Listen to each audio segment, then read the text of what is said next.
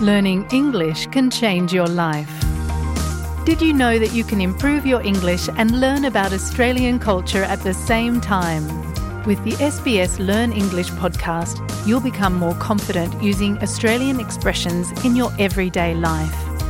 Each episode is around 10 minutes long, so they are easy to fit into your day.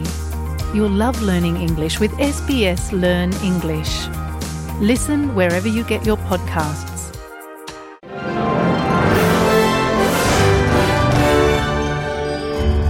Welcome to SBS News in Easy English. I'm Kira Hain.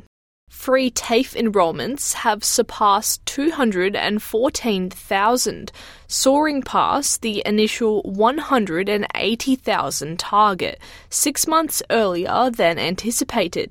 The care sector is the biggest winner, with more than 51,000 students, or about a quarter of all enrolments. Construction attracted almost 21,000 enrolments, technology and digital scored almost 17,000, and early childhood education and care almost 12,000. Women made up the majority of enrolments, with more than 60%, and more than a third are in regional areas. The Royal Commission into Defence and Veterans Suicide is holding a hearing in Melbourne. It focuses on leadership, accountability and military justice, as well as issues relating to the rehabilitation of veterans and the culture of the Department of Veteran Affairs. The Commission was established in July 2021 to examine cultural, structural and systemic issues which are contributing to high rates of suicide and suicidal behaviour in the military community.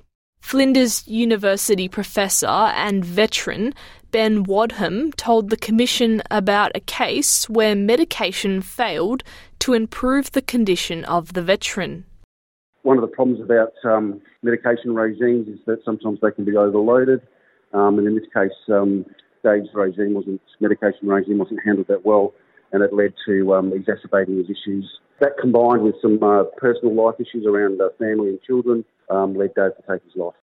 Recovery efforts are underway to retrieve the bodies of 3 United States Marines killed in a military plane crash in a remote area off the Northern Territory coast yesterday morning. 5 Marines remain in hospital, with 1 in a critical condition. Investigators are working to establish what occurred, but Northern Territory Police Commissioner Michael Murphy says the priority is to recover the bodies. Victorian medicinal cannabis users will be put through a trial to see when it's safe for them to drive. The 18-month trial will look at the level of impairment which can be caused by using medicinal cannabis. Current roadside drug testing can only identify if it's present in a person's system, but not whether it comes from medicinal or recreational cannabis.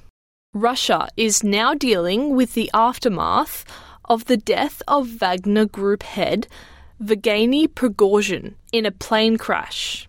While supporters gather at a makeshift memorial in Moscow, questions remain about the future of his private army. Russian President Vladimir Putin has now ordered Wagner fighters to sign an oath of allegiance to the Russian state. He signed the decree bringing in the change with immediate effect on Friday, after the Kremlin said Western suggestions Mr. Prigozhin had been killed on its orders were an absolute lie. Dr. Matthews Sussex is a visiting fellow at the Australian National University, Strategic and Defence Studies Centre and Griffith University's Asia Institute. He comments on what may happen next to Wagner. What Putin has done is ask Wagner soldiers to basically swear allegiance to Russia and to the Constitution and to the armed forces. And it's probably the last bit that's the most important, because previously Wagner had a code of honour which said that it should uphold Russian interests everywhere, but it certainly didn't swear an oath of allegiance to the armed forces, which was, I think, probably a source of a lot of the tension. A vigil has been held in Florida for 3 people who were killed by a gunman over the weekend. The shooter entered a Dollar General store in Jacksonville, shooting the trio dead before turning the weapon on himself. The United States Department of Justice is investigating the shooting as an act of racially motivated violent extremism. I'm Kira Hain. This is SBS News in Easy English.